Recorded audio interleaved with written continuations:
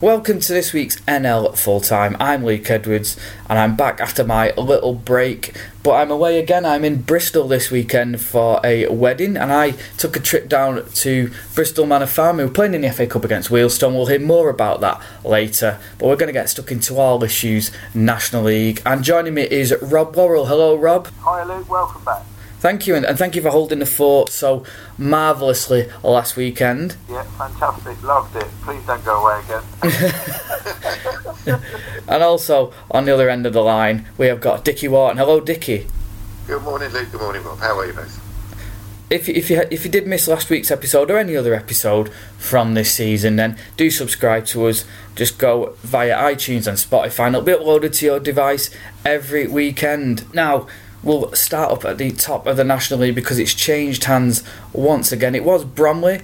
They went top. They've been doing fantastically this season, especially at home. They entertained a Barrow side who'd had a few problems on their travels until recently. But, Rob, it was a fantastic result for Ian Everett's men in the end.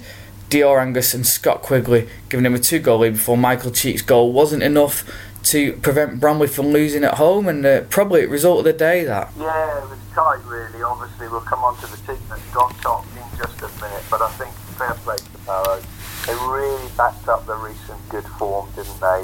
6 wins on the trot, which I think I keep seeing Adam Johnson at BBC Cumbria tweet out about how many years it is since Barrow won 4 on the trot, 5 on the trot, 6 on the trot. That's fantastic to go down to Bromley. And I think what we're starting to see as well, all credit to Barrow for that win, is that even teams like Barrow, like Bromley, up the top of the league, there's not quite the fear factor this year. There's not 2 or 3 teams there up the top which you think, well, they're going to steamroller everybody.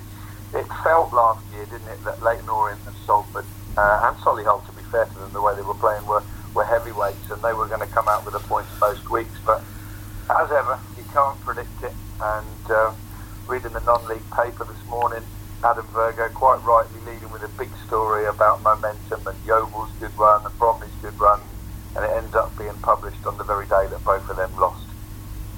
Curse of Adam Virgo then. Yeah, poor old Adam. But he's absolutely right. The point he was making.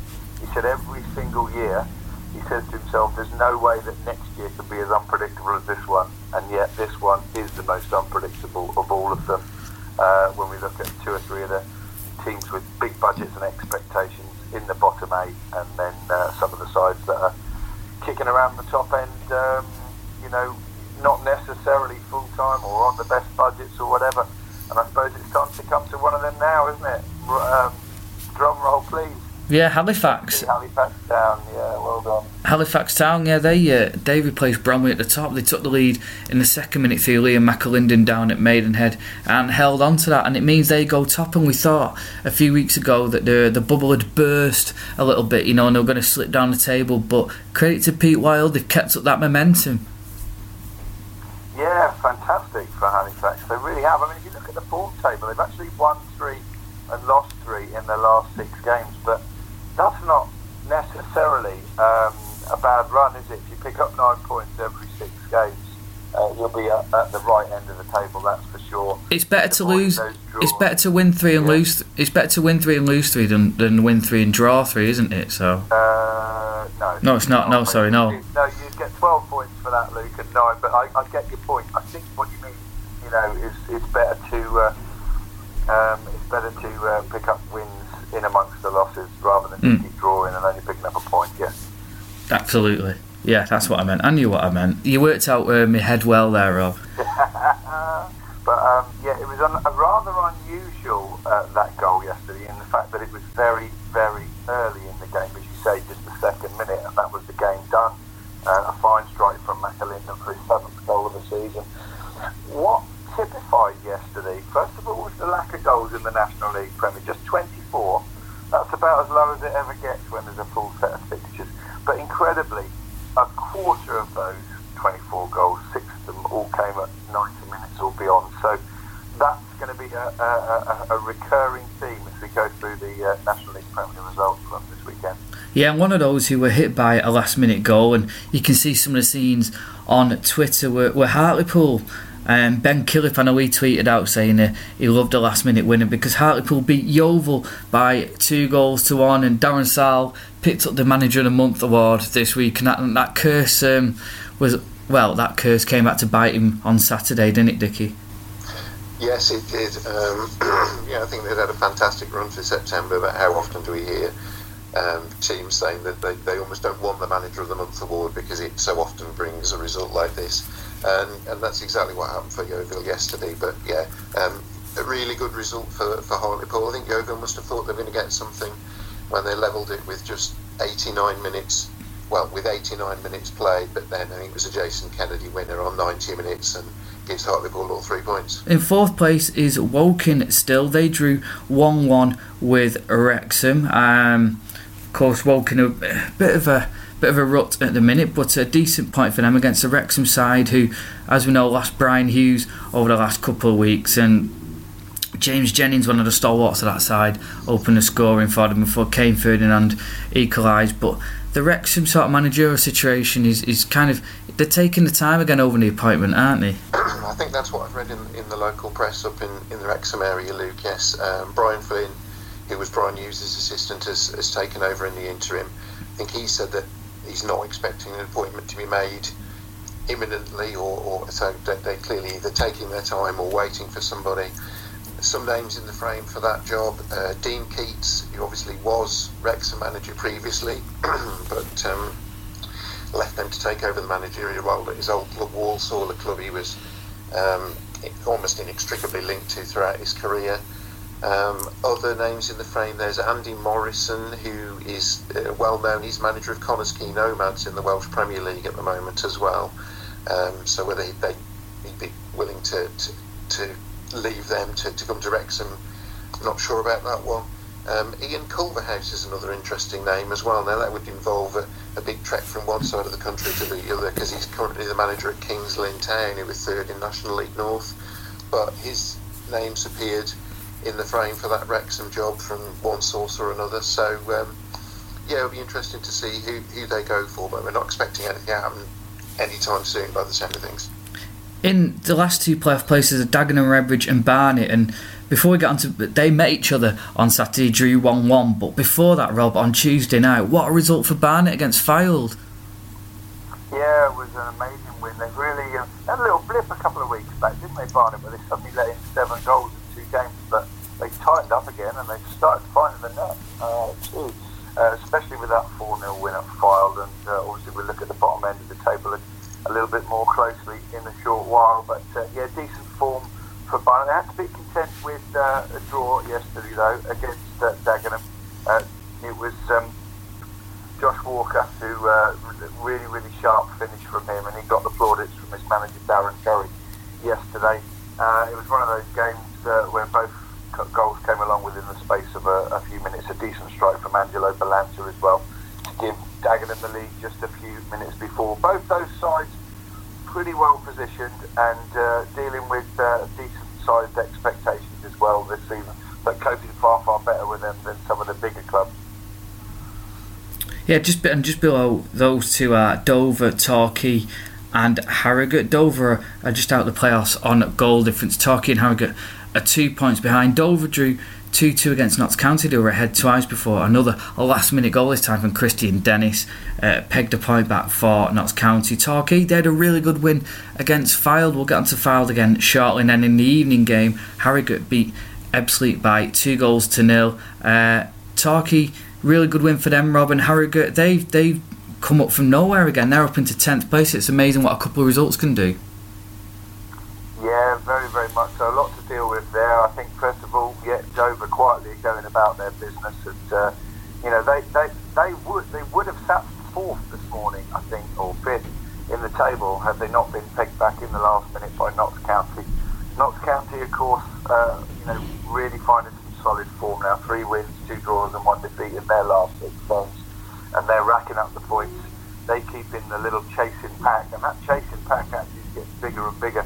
There are 1, 2, 3, 4, 5, 6, 7 sides on between 20 and 22 points. That's just between 2 and 4 points behind the playoff positions. And what's started to happen to the National League table is what we thought might happen it could close up a little bit. There is a 2-point lead at the top for Halifax, but once you get below the top 3 or 4, I think there's only about 6 points separating the next 12 sides, and even Stockport County, who are not in great form, they addressed their run of losing matches yesterday, but down in 17th place, they're only 6 points off the playoffs. So this one's going to run and run, and as the boys on the BT Sport Gold highlight programme yesterday said, here we are, almost a third of the way through the season, and we haven't got a clue who's going to win it and who's going to go up and who's going to go down. No, we'll get onto that relegation picture. I mean, again, Fylde lost, Wrexham only drew. So Fylde are in 19th place, Wrexham are in 20th place. Fylde are only a point above the relegation zone. Wrexham are only out of it on goal difference. If Aldershot had got a win at Chorley, then Wrexham would be in it. And Chesterfield are also in there. I mean, they led against Eastleigh through a Tom Denton goal, but were pegged back to lose the game in the end. And you're looking at maybe Fylde, Wrexham and Chesterfield going down. Surely that's not going to happen, is it? No, not at all. No, I don't think so. We'll clip that, and then if it does happen... yeah, exactly. If I had to pick one of those 3 sides that might go down, it would have to be Chesterfield. I haven't seen them last week. And although they did beat Aldershot, I think everybody of Chesterfield persuasion, accepted that they probably weren't the better side in that match. But the others, they have to recover. I think Wrexham are on a wretched run of nothing's really going their way. I do think they have quality, and I think they've played well at times. The away game wasn't there the other week where they took the lead twice, still lost 3-2. There's a confidence issue, there's definitely a form issue, and there's a lack of momentum, and all that can be applied to against AFC Fylde, whose position is probably the most inexplicable. Particularly having brought in reinforcements this season of absolute quality in terms of going forward. They do seem to be missing, the kind of shape and understanding that they had defensively last year with Lynch in goal and Francis Sangol on the left back, and I think the others. Yeah, that will be Jordan Tunnicliffe, I think. Yeah, that's the one. And so, but something's not right. Whatever it is, it's not right. And the biggest thing that's not right is they're not winning football matches and they're not picking up points. But I'm absolutely sure Fylde to get out of it, and I'm pretty damn sure Wrexham will as well. So of those 3, Luke, to answer your question, yeah, if any of them are going to go down, I think it might be Chesterfield. We'll move on to the battle. One of the reasons I say that about Chesterfield, having seen them perform on the pitch, was a rather bizarre post-match interview I saw with John Sheridan yesterday, where he's starting to look quite desperate, quite short of answers, quite frustrated. And you'd expect that. You'd expect him to be down. But I think he's almost, the way he come across it almost beggars belief. He just doesn't know. I think the quote was that he just doesn't know what goes through the mind of his players when they take a lead in the game. Yeah, because they've been behind in a few games this year, and they've been behind in a few games this year, and they seem to roar back, don't they? But when they get ahead, yeah, again, it's a mentality issue, maybe because they've not been used to winning over the last couple of seasons. Yeah, it might well be. I don't know. I just find it fascinating watching this league, week in, week out, because it is so unpredictable. But surely one way or another, those bigger clubs will start to bounce back. The 2 teams who were in the relegation zone yesterday, along with Chesterfield, were Chorley and Aldershot. And I'll hand this over to you, Rob. Yeah, well, interestingly enough, I always look out when I'm on my travels, particularly away from home, and particularly when I go to grounds for the first time. I always keep my eyes and ears peeled for a spectator that might be able to try and articulate just what it's like to support the particular club that I'm going to and get a feel for them, and that worked perfectly yesterday, as you'll hear from this interview. We've been to some pretty exotic locations with NL Full Time, but probably none more so than this. We're at KFC in Chorley, just a couple of roundabouts from Victory Park, and alongside me is Riley Gretton. Riley is a sports journalism student at Preston and a Chorley fan. And right now I'm stopping him from having his lovely fresh KFC food as well. But interestingly, listeners and fellow hosts, he hadn't heard of NL Full Time. He hasn't listened to our podcast, but he does know who Brandon Smith is. Just proves that Brandon is more famous than us, but never mind. Riley, general question really, not so much about league tables and stuff like that, but surely in the National League, the 5th tier of British football, you must be very proud of that. Ecstatic, to be perfectly honest with you. It's not something that I think as a group of fans we would have seen happening any time soon. I think it's not to say that last season was a fluke and the form we had, but I think the spirit we had as a squad, I think that's going to be crucial, in particular to us having any kind of success this season. It's not been an ideal start. There's definitely been better starts to a season, but I feel like Jamie's doing a good enough job that I've got a good feeling we're going to do all right this season. I'm hearing from the outside that it's a team very much together, and that Jamie believes in what he's doing. And there's been a few highs in terms of performances, and obviously that one result that didn't really kick you on against Stockport, but it certainly took their wheels off, didn't it? Yeah, the Stockport game, I wouldn't say come out of nowhere, but I think we lost on the Monday night or the Tuesday night before, and I actually can't recall who we lost against.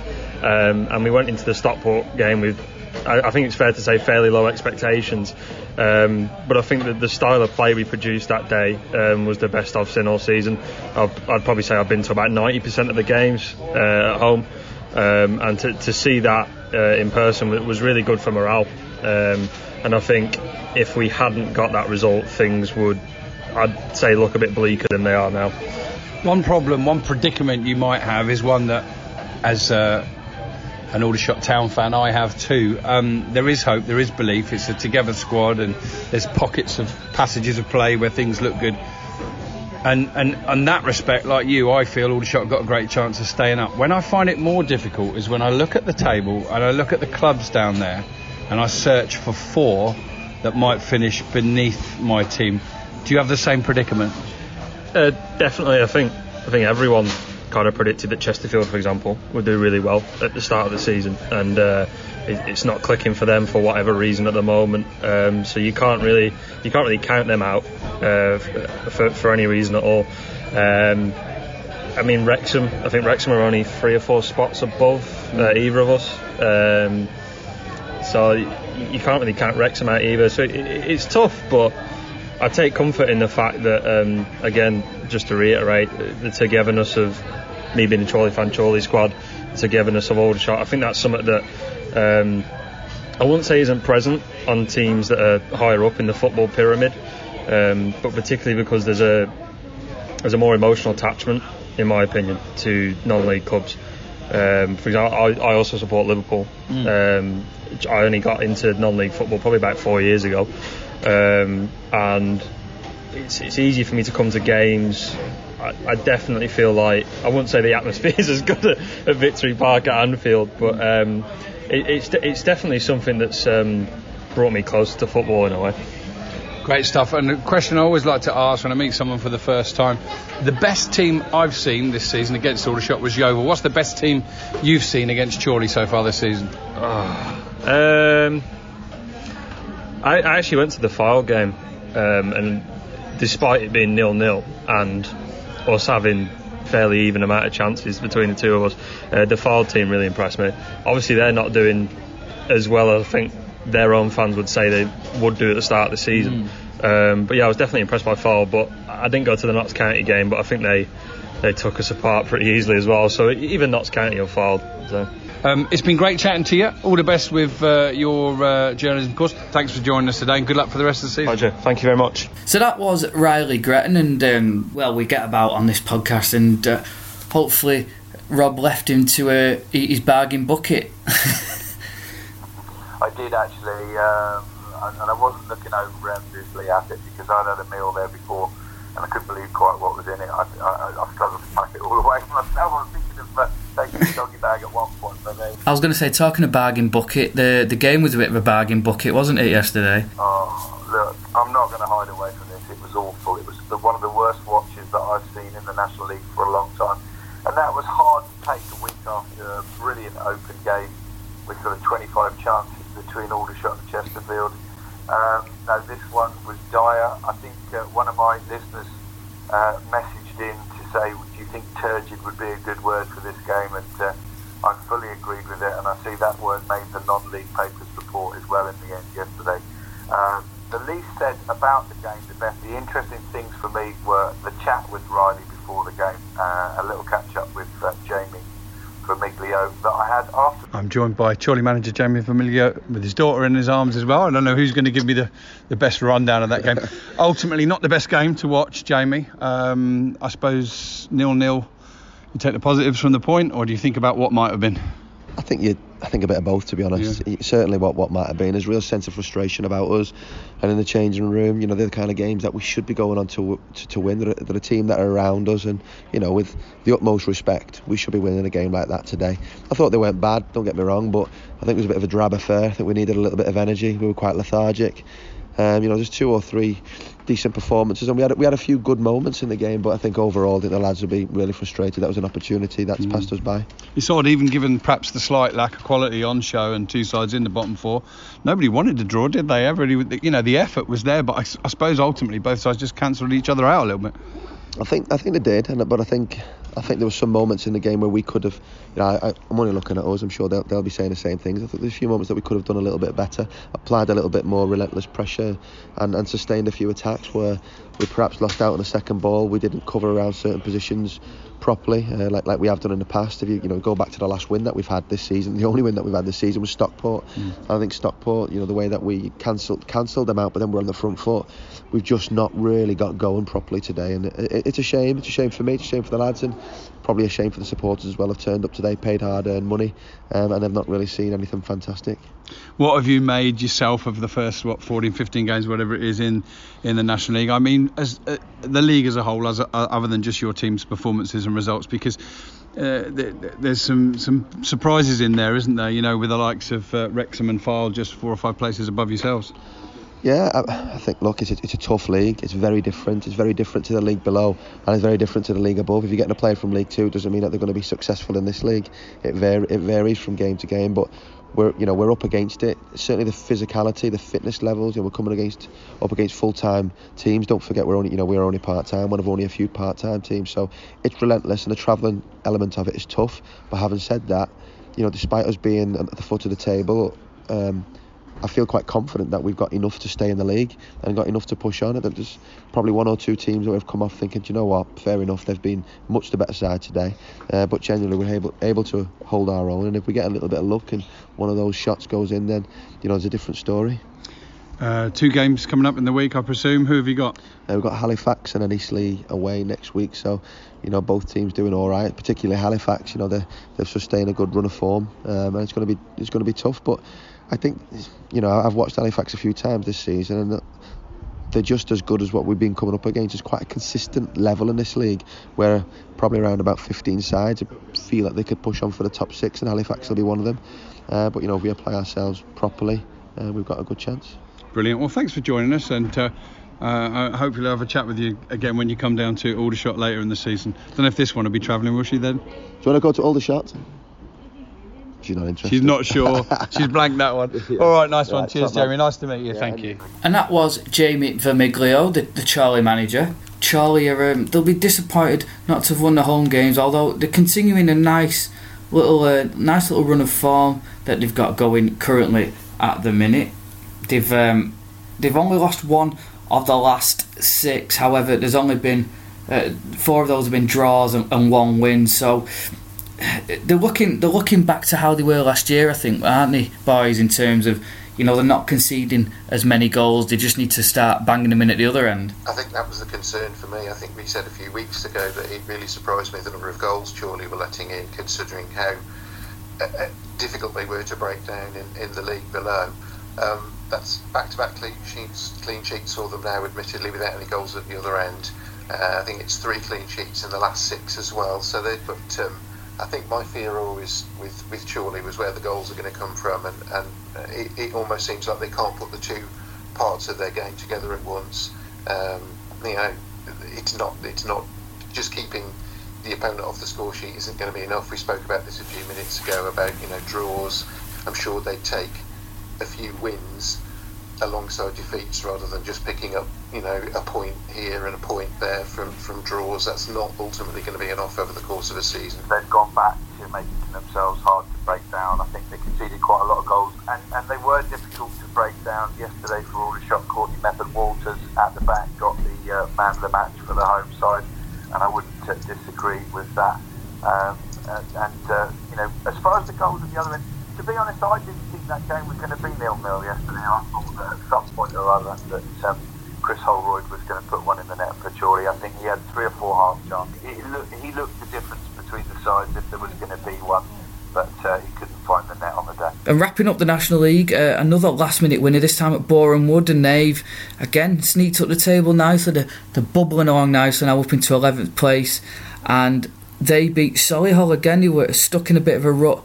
On the same number of points as Boreham Wood, admittedly, but down in 13th place. And what a boost that is for Luke Garrard's men. Oh, it's incredible. I've been saying to people for a few weeks, get yourself back-to-back wins in this league, and your league table position is going to look considerably better, particularly with it being so condensed this season. Boreham Wood are up to 11th. Can you believe that?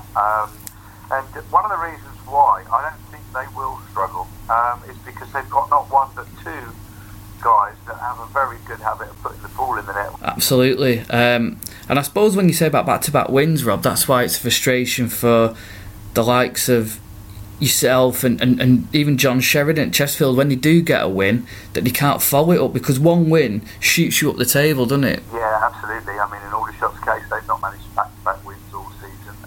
Chesterfield, I don't think they have either. They managed back-to-back home wins, didn't they? But Chorley, of course, have still only got the 1 win.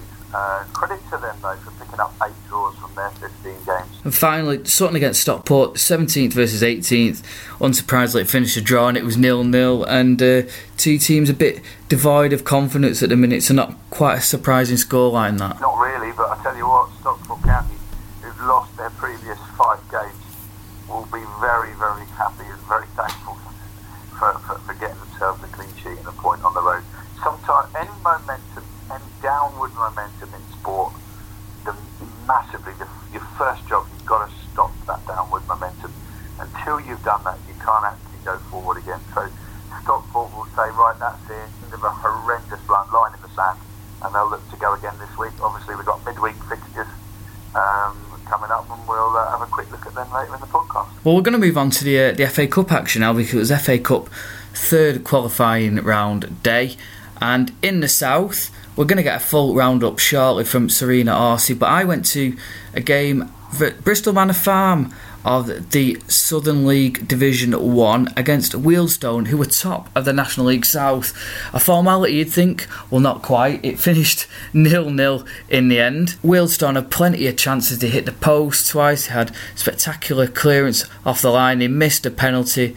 The home side defended resolutely, could have nicked it at the end, but as it is, they have to go back to Wealdstone on Tuesday night and do it all again. Well, I caught up with central defender Connor Stevens after the game. So I'm here with Wealdstone central defender Connor Stevens after a 0-0 draw in the FA Cup at Bristol Manor Farm. And Connor, tough game, but probably a game with chances. You've had one off the post, a couple cleared off the line, missed a penalty. It's just not happened, has it, today? Nah, that's the joys of the FA Cup. Yeah, sometimes it don't go your way, and we'll just go back on Tuesday and we'll try and finish the job at our place. You're involved in a key moment in the game, weren't you? You were brought down for the penalty, and it was all hell broke loose a little bit with the goalkeeper there. I mean, should he have stayed on the field? He didn't throw any punches at me, so I just won the penalty and got on with the job. But we kept a clean sheet. That was my job of the game, and like I said, we'll go back Tuesday and we'll go again. It's been a cracking start to the season for you. You're well clear, despite the defeat to Havant last week. You're giving yourselves that cushion at the top, haven't you? Yeah, we got that cushion, but our standards don't drop. The gaffer and the boys are always on about standards, and we keep going every week and we keep them standards. I believe the team spirit's very good this year. I mean, do you believe you can go up this year? Yeah, why not? We're 10 wins, 2 losses in the first 12, so keep them standards up like we tend to do, and hopefully we'll go up. I suppose your biggest challenges are, though, Havant and Maidstone and teams like that, really, aren't in and around that section at the minute? Yeah, but we've got the players in our squad that can go play at a higher level, and we're a good enough squad to beat anyone on our day. So days like this, it was important that we don't lose. We didn't do that, but we'll see what happens. And the fans back you as well. Really good support again here today. Made the trip down, didn't they? Yeah, very, very good. They're very loud to keep us going in the game and keep us in it. Nice one, cheers. And that was Wealdstone's centre-half, Connor Stevens. And just as I was heading out to get my taxi, along came Dean Brennan. So I had a quick chat with him about the game and the season so far. So I'm here with Wealdstone manager Dean Brennan. Dean, you've drawn 0-0 at Bristol Manor Farm. You're pleased probably still be in the cup. You had plenty of chances, but then it could have gone the other way as well. I think you've hit the nail on the head. Yeah. We spoke at half-time how important it was we had a 0. Yeah. No matter what happens, we come out here with a 0. Obviously, we've hit the inside of the post. We've had balls clear off the line. Yeah. They've blocked. They fought for their lives. Then we've missed a penalty. Well, the goalie saved the penalty. So it sort of looked that kind of day. And then they've sort of half got in at the end with their only real main chance. And you're thinking, God, in injury time, are we going out? Is it one of them days? So I'm just proud of the players because mentally it's tough to go through a fixture like that, a game where you're knocking on the door and it ain't happening. So we kept going, we kept digging deep, and we'll go on to the draw on Monday, see who either of us get, and then we'll go back to our place on Tuesday, and hopefully we can complete the job there. Do you think you overplayed at times a little bit? I noticed in the second half there's options for people to shoot and they're trying to spread it out wide and stuff. Would that be your only real criticism? I have no criticism of the players. The players whooped their socks off. They gave our supporters, they should be proud of us today. It's such a difficult game when you come here. You know, they've nothing to lose. They dug really deep. They defended in numbers. We overloaded. And we had some great chances. At the end of the day, if we keep creating chances like that, we're going to score loads of goals. And in terms of your league start, fantastic start to the season. You're obviously wanting to keep that momentum up as well as having a good cut run. Yeah. Look, we'll go one game at a time. We'll enjoy our bus journey back now, no doubt. And then we'll start focusing on the replay on Tuesday. But on the league form, where we are at the minute, we're delighted with our points return. It's a fantastic start. So, we're looking forward to Tuesday and then Chelmsford away next Saturday. You must believe in your own ability. You're proving at this level. You did well at Hemel. Obviously, the Billericay thing was Billericay, and now you're here doing well again. Yeah. Look, that's my philosophy. You sort of said we overplayed. That's how we play. We overload you. We pass the ball. We never deviate away from that. It's very important that I improve players. We've got a lot of young players here, Denham Lewis's and Jacob Mendy's and people like that. We want to improve them and we want to kick them on. The Connor Stevens. We want them to go and have football careers in the pro game because they're good enough to do that. Dean, best of luck for the rest of the season. Cheers. That was Dean Brennan, and despite the draw there, he was very bullish. He's a very positive guy, and as I said to him in the interview, he's got a very good record at this level, hasn't he? Yeah, I mean, it sounds like he's got away with one there on the day, and they'll take that. I mean, they've got fantastic momentum in the league, and I guess, we just talked about momentum a minute ago. When you've got some, what you don't want is a change. Change came along yesterday in the FA Cup. By all accounts, they could have won it. Lafayette had a penalty, didn't they? Yeah, it was. It was one of those. It was one of those days where I stood near a Wealdstone fan, and about 25 minutes in, when they hit the post and had another one just wide, he was saying it's going to be one of those days today, and so it proved. And it was one of those when Lafayette stepped up, you didn't expect him to score just because of the way the game was going. It was one of those games where you're just destined never to score. We're going to look now at the other results involving the National League South sides with Serena Rossi. Haventon Waterlooville avoided a potential banana skin game as they ran out 3-0 winners against Hadley. Welling United and Dartford both won their games 4-1 against lower league oppositions Tavistock and Blackfield and Langley.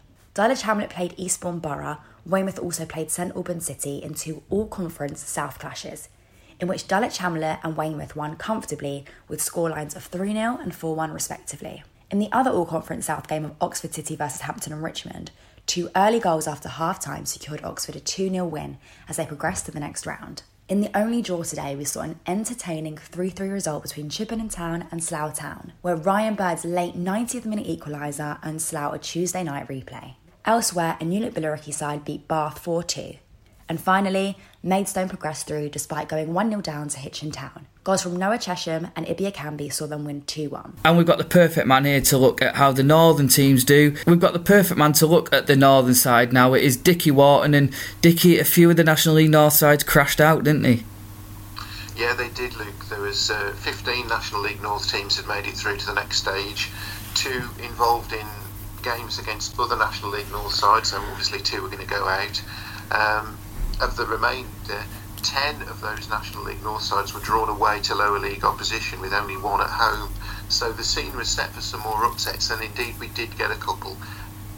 I think the biggest one was Guiseley going out to Peterborough Sports. They're a Southern League Premier Division Central side, and it was a 90th minute goal there. Guiseley, they're in 7th place in the National League North, looked like they were going to be taking them back to Nethermore for a replay, but then a 90th minute goal took Peterborough Sports through. They did it last year against Boston, and it's someone who's right on your doorstep, Peterborough Sports, and they're a very progressive club, aren't they? Yeah, they just kick on, don't they? And they don't seem to know their boundaries or their limitations. They just keep reaching for glory. And yeah, I did notice. I had a quick flick through the FA Cup results yesterday after my game, and that was the one that really stood out for me. Not just keeping a clean sheet against Guiseley, but actually finding a way to win the game in the last few minutes. That must have been a fantastic moment for everybody involved with Peterborough Sport. Yeah, and obviously disappointing for Guiseley. I think the assistant manager, Russ O'Neill, afterwards said they were massively disappointed. Silly decision in the middle of the pitch, cost them a chance for a replay. Just bemoaned the fact that they weren't quite as resilient as he'd hoped they'd be. And I think they missed Aaron Martin as well. He's the leading scorer in the National League North, but he's currently on a 3-game suspension for a dismissal last week. And you lose the game 1-0 and your 15-goal top scorer is missing. You obviously would have wanted him there. He could have been the difference maker for them. Elsewhere, the other shock, and maybe not so much of a shock this one, was Blythe Spartans losing 4-2 at Hensford. They're another Southern League Premier Central team. There's only a couple of spaces between them in the pyramid, with Blythe being bottom and Hensford in second in that division. But yeah, it was a 4-2 win to the home side.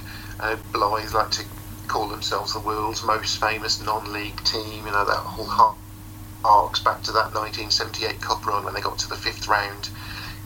Got a replay with Wrexham, played in front of 42,000 at St James's Park. Well, they're not going to be recreating any of that this year. A goal behind early on, Reece King, who's been at Leamington earlier in the season, scored.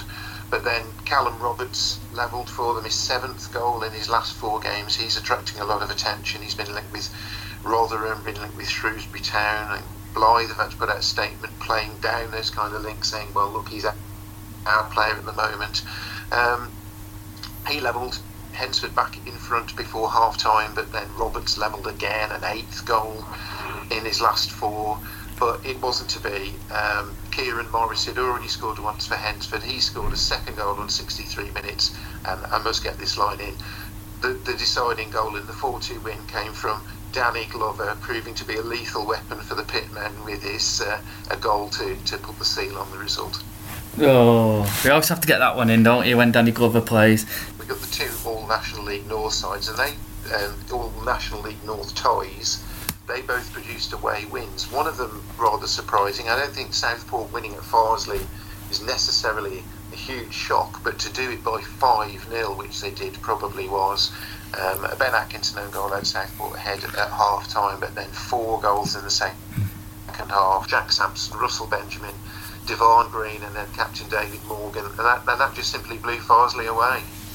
Yeah, and again, cursing the manager of the month. Adam Lakeland picked up manager of the month in the National League North for September, and again, he probably wished he hadn't. Well, I suppose he wouldn't want to have not had the run that they've had through September, but yes, it's that little talk curse that we often talk of has popped up yet again yesterday.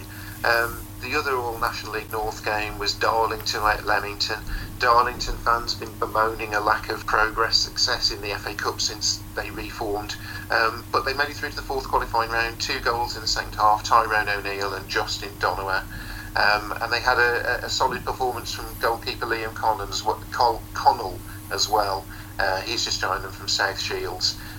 Little bit of a sticky patch for Leamington as well. They've only won 1 in their last 7 now in League and Cup, which was their replay whenever Chasetown in the last round. Okay, so moving on to the other ties, a couple of National League North sides face replays, although they will be back on their own ground. Gloucester City had a 1-1 draw with Whitby, but it took a 90th minute equaliser from Joe Hanks to take them back to Evesham on Tuesday night. And then there was what sounded like a rather dour 0-0 draw between Tamworth and Hereford. And the Lamb, again, that's going back to a replay at Edgar Street on Tuesday. lamb and bulls. There was a lot of meat on show there yesterday, wasn't there? But not for Yes, it was. Yeah, if pop down and have a butcher's at that one on Tuesday night, maybe. Hey, you like that one? I took in the game between Kidsgrove and Gateshead yesterday. A tight game. I think ultimately Gateshead just that little bit more, that bit of professionalism just saw them through. A goal from JJ O'Donnell just after the hour, created by Greg Ollie, who for me was the standout player. Kidsgrove did have some half chances through the game. They did sort of like try to throw the kitchen sink at Gateshead in the last 5 minutes, but they held out.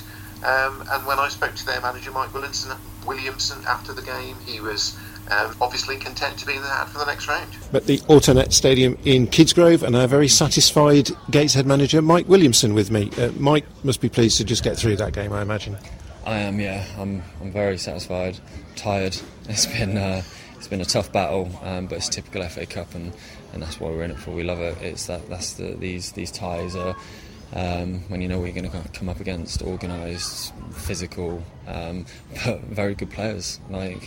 Got a lot of experience on that pitch, and we knew it was going to be difficult. So I'm just delighted for the lads, because the ugly part of the game that we had to do for 90 minutes is paid off. Sure. What do you think made the difference today? Just that little bit of extra quality on your side, do you think? Yeah, I think our fitness and organisation and things like that is kind of a prerequisite, is that we should have more energy. No disrespect, but we're full time and a young group, so it's a given that we run our socks off for 90 minutes, and you just hope that when the quality is not at the standard of we can produce, that we still keep doing those ugly parts, and overall it'll pay off, and it was the case today. Cup helps you keep that momentum going. You've started to gather in the league as well, because you started with a few draws, didn't you? But it's been slowly getting better, more wins starting to come. Yeah. Like I say, we from the summer we had just no players, and it was a huge building process off the field and on the field. But we're getting to a point now where I think our belief is starting to get to where it needs to be, and we know that on a day we reach our levels that we can beat anyone in our division. So it's in our hands, which is always reassuring as a manager and as a player.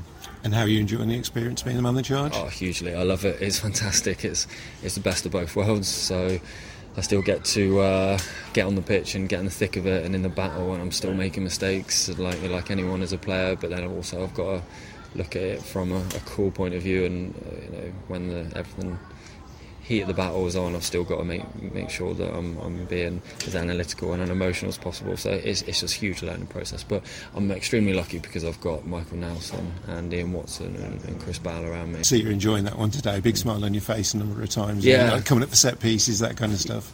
You've got to enjoy it, even when, like you say, you're making mistakes and you're coming off, the wrong end of decisions and stuff like that. You've got to chuckle and enjoy, because what I did like today was in the heat of the battle with them, they had that enjoyment with it as well. Even when they were getting things go against them and for them, we were both having a laugh and having a chuckle at some of the referees' decisions, and that's what it's enjoyable, because you're enemies for 90 minutes, but really it's a game, so everyone wants to win, and that's why we play this game. But the bottom line is it's for the enjoyment for the fans and us, and I think when you're enjoying it, you play better as well. Nice touch as well at the end, going at all the players filing past the Gateshead fans and handshakes for the travelling fans. Really a nice touch. Yeah, I mean, that's the tradition since I've been here, so I can't take credit for that. I think it's fantastic to have that. We sometimes when they travel away, it's you can hear them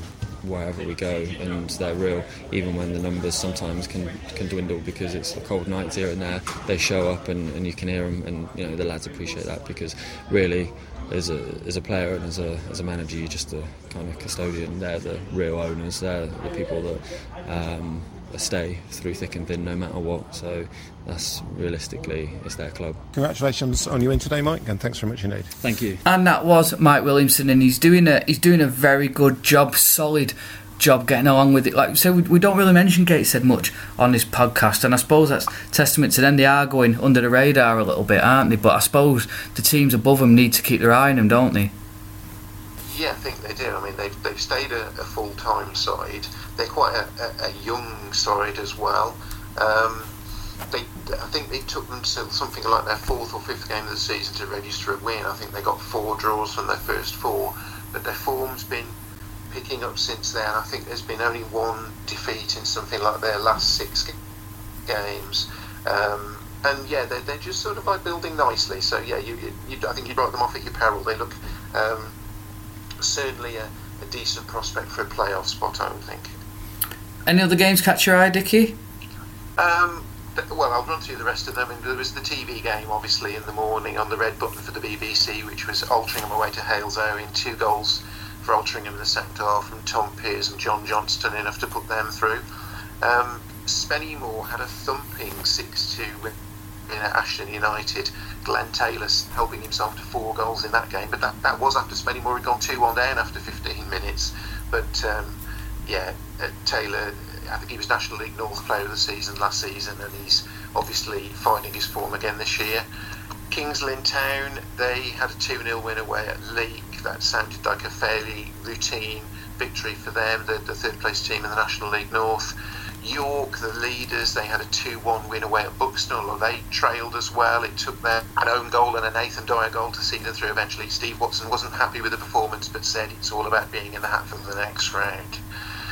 We had some excitement at the Sutton Coldfield Boston game. Boston went through 1-0 in that one. There was a last minute penalty for Boston as well, which would have made it safe, but Dominic Knowles had that saved, and then Sutton had a man sent off when the frustrations boiled over right at the end. And then the last game of the day, this was the one with the National League North team actually drawn at home. That was Brackley, drawn at home to Warrington Town, and 2 goals, 2 defenders, Thierry Ordell and Ellis Miles, put them through to the next round. Yeah, it was a very strange anomaly, wasn't it, in the end? You say only one National League North team was at home to lower league opposition on Saturday. Yeah, they were, and you know, you would have thought that would have set up potential for maybe a few more upsets than we saw, but there are only 2. But admittedly, there's still the opportunity for Tamworth at Hereford on Tuesday night, and also for Whitby. That's a really long journey from Whitby down to Evesham on Tuesday night. You'd back the 2 National League North sides to go through there, and they'll have a fairly healthy representation when the draw is made tomorrow. Brilliant, Dickie. Well, looking ahead to midweek, there's some big fixtures coming up. AC Fylde, they play Chesterfield. I mean, surely if Chesterfield go and get a win there, that will put the cat amongst the pigeons there. Barnet against Bromley, it's a top of the table clash. Barrow look to continue their good form against Boreham Wood. Eastleigh against Maidenhead.